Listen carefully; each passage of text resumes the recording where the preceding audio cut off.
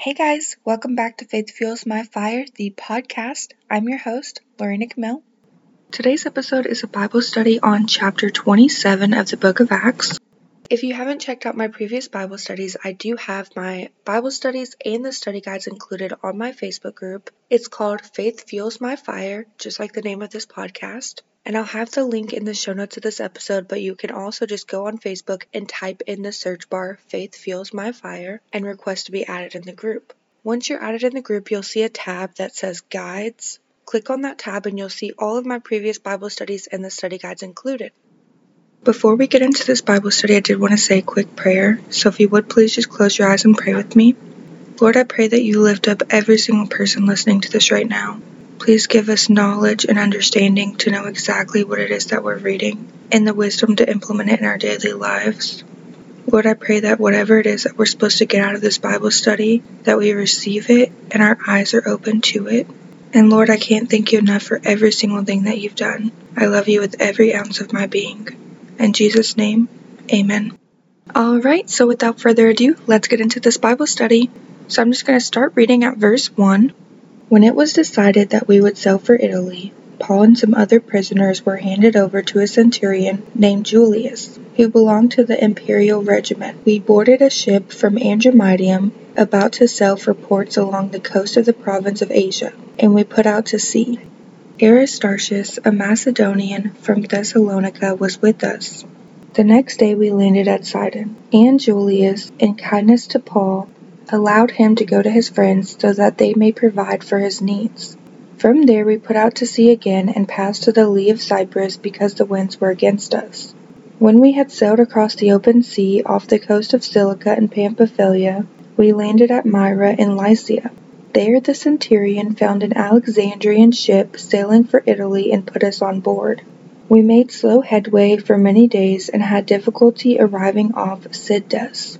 When the wind did not allow us to hold our course, we sailed the lee of Crete, opposite Salome. We moved along the coast with difficulty and came to a place called Fair Havens, near the town of Lasea. Much time had been lost, and sailing had already become dangerous because by now it was after the fast. So Paul warned them, "Men, I can see that our voyage is going to be disastrous and bring great loss to the ship and cargo, and to our own lives also." But the centurion, instead of listening to what Paul said, followed the advice of the pilot and the owner of the ship. Since the harbor was unsuitable to winter in, the majority decided that we should sail on, hoping to reach Phoenix and winter there. This was a harbor in Crete, facing both southwest and northwest. Alright, so I'm going to stop right there and discuss these verses with you guys here. So in verses 1 through 8, we see in verse 1 that Luke said when it was decided that we would sail for Italy. So here Luke sailed to Italy with others and Paul and other prisoners. And it seems that Luke and the other believers sailed to Italy to be there for Paul. And there were strong winds and maybe a storm was brewing, so it was difficult to sail.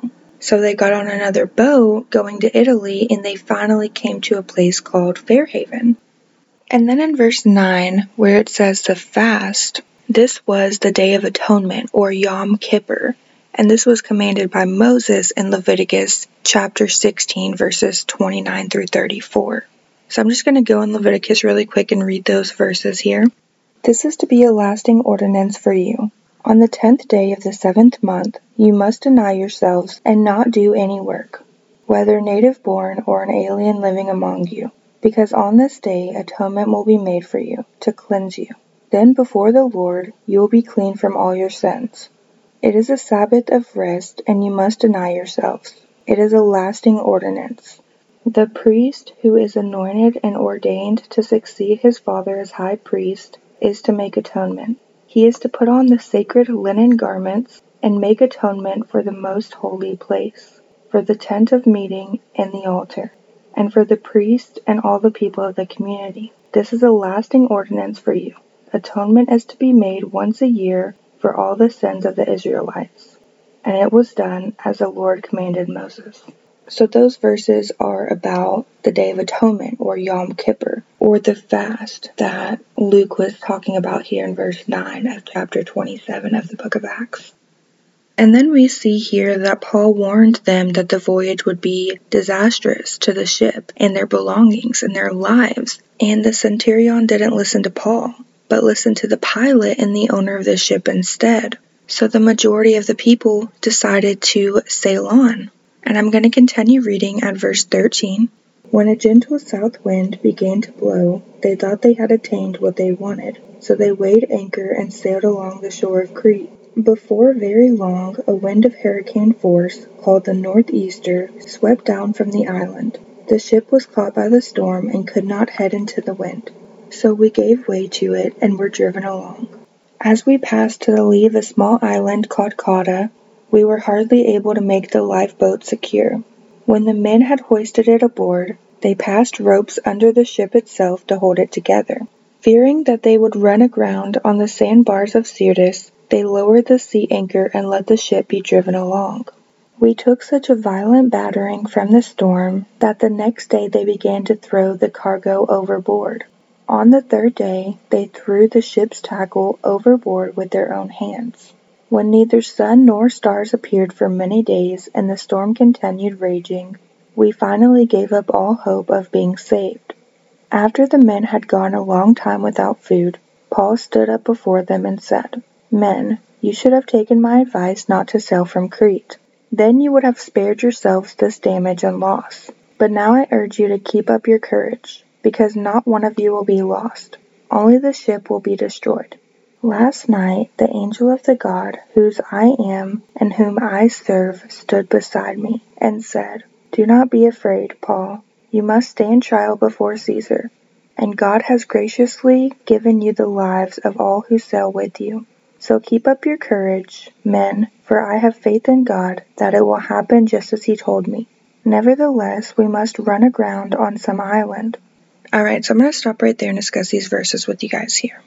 So in verses 13 through 20, they sailed along the shore of Crete where a gentle south wind began to blow. And then there was a wind of hurricane force that swept over the island. So they gave up hope of being saved after the storm raged for many days, and neither sun or stars appeared.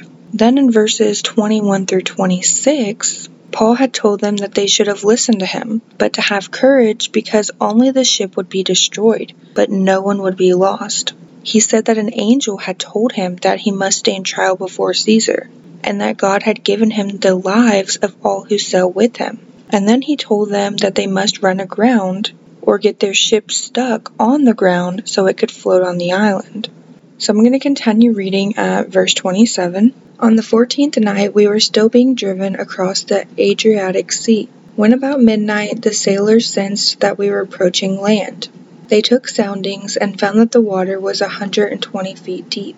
A short time later, they took soundings again and found it was 90 feet deep. Fearing that they would be dashed against the rocks, they dropped 4 anchors from the stern and prayed for daylight.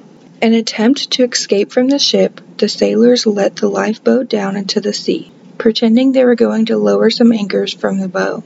Then Paul said to the centurion and the soldiers, "Unless these men stay with the ship, you cannot be saved." So the soldiers cut the ropes that held the lifeboat and let it fall away. Just before dawn, Paul urged them all to eat. For the last 14 days, he said, "You have been in constant suspense and have gone without food. You haven't eaten anything. Now I urge you to take some food. You need it to survive.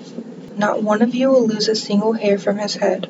After he said this, he took some bread and gave thanks to God in front of them all. Then he broke it and began to eat. They were all encouraged and ate some food themselves, although there were 276 of us on board. When they had eaten as much as they wanted, they lightened the ship by throwing the grain into the sea. When daylight came, they did not recognize the land, but they saw a bay with a sandy beach, where they decided to run the ship aground if they could. Cutting loose the anchors, they left them in the sea and at the same time untied the ropes that held the rudders. Then they hoisted the foresail to the wind and made for the beach. But the ship struck a sandbar and ran aground. The bow stuck fast and would not move, and the stern was broken to pieces by the pounding of the surf. The soldiers planned to kill the prisoners to prevent any of them from swimming away and escaping. But the centurion wanted to spare Paul's life and kept them from carrying out their plan. He ordered those who could swim to jump overboard first and get to land. The rest were to get there on planks or on pieces of the ship. In this way, everyone reached land in safety. Alright, so those are all the verses of chapter 27 of the book of Acts, but I'm going to discuss these verses with you guys here. So in verse 28, where it says, take sounding, this means to use some type of material to measure the depth. In verse 29, they were afraid that the ship would hit the rocks, so they dropped 4 anchors and prayed for daylight. Then the sailors were trying to escape, so they let down a lifeboat and acted like they were lowering down anchors. In verse 31, Paul told the centurion and soldiers that they couldn't be saved unless the sailors stayed on, so the soldiers cut the ropes. And then we see in verses 33 through 35 that Paul urged them to eat, and he gave thanks and broke the bread. And then in verses 41 through 44, the ship wrecked, and everyone was to swim to shore. So in all these verses here, the shipwreck could have been avoided if they would have just listened to Paul. But an angel came to Paul and said that no one would be hurt, but he had to sail to Caesar. So again, we see that Paul is letting the Holy Spirit guide him, and he's not letting anything stop him from doing what God's will for his life is, and going where the Holy Spirit guides him to go, and where the angel of the Lord tells him that he needs to go. And we see through these verses during this huge storm where everyone's panicking, Paul is staying calm, and he's letting them know that everything's going to be okay, and he's urging them to eat, and he is just keeping a calm presence, and that's all because he is being guided by the Holy Spirit, and the angel told him that no one was going to be hurt, and that he had to go to Caesar. So he had nothing to fear or worry about, because he knew that no matter what happened during those storms or on that ship, that everyone was going to be okay, and he was staying submitted to the will of God. So that concludes this Bible study on chapter 27 of the book of Acts. Next week, we're going to go into chapter 28, which is the last chapter of the book of Acts. So make sure you stay tuned for that. And yeah, I love you guys so much. I'll see you guys next time. Bye, guys.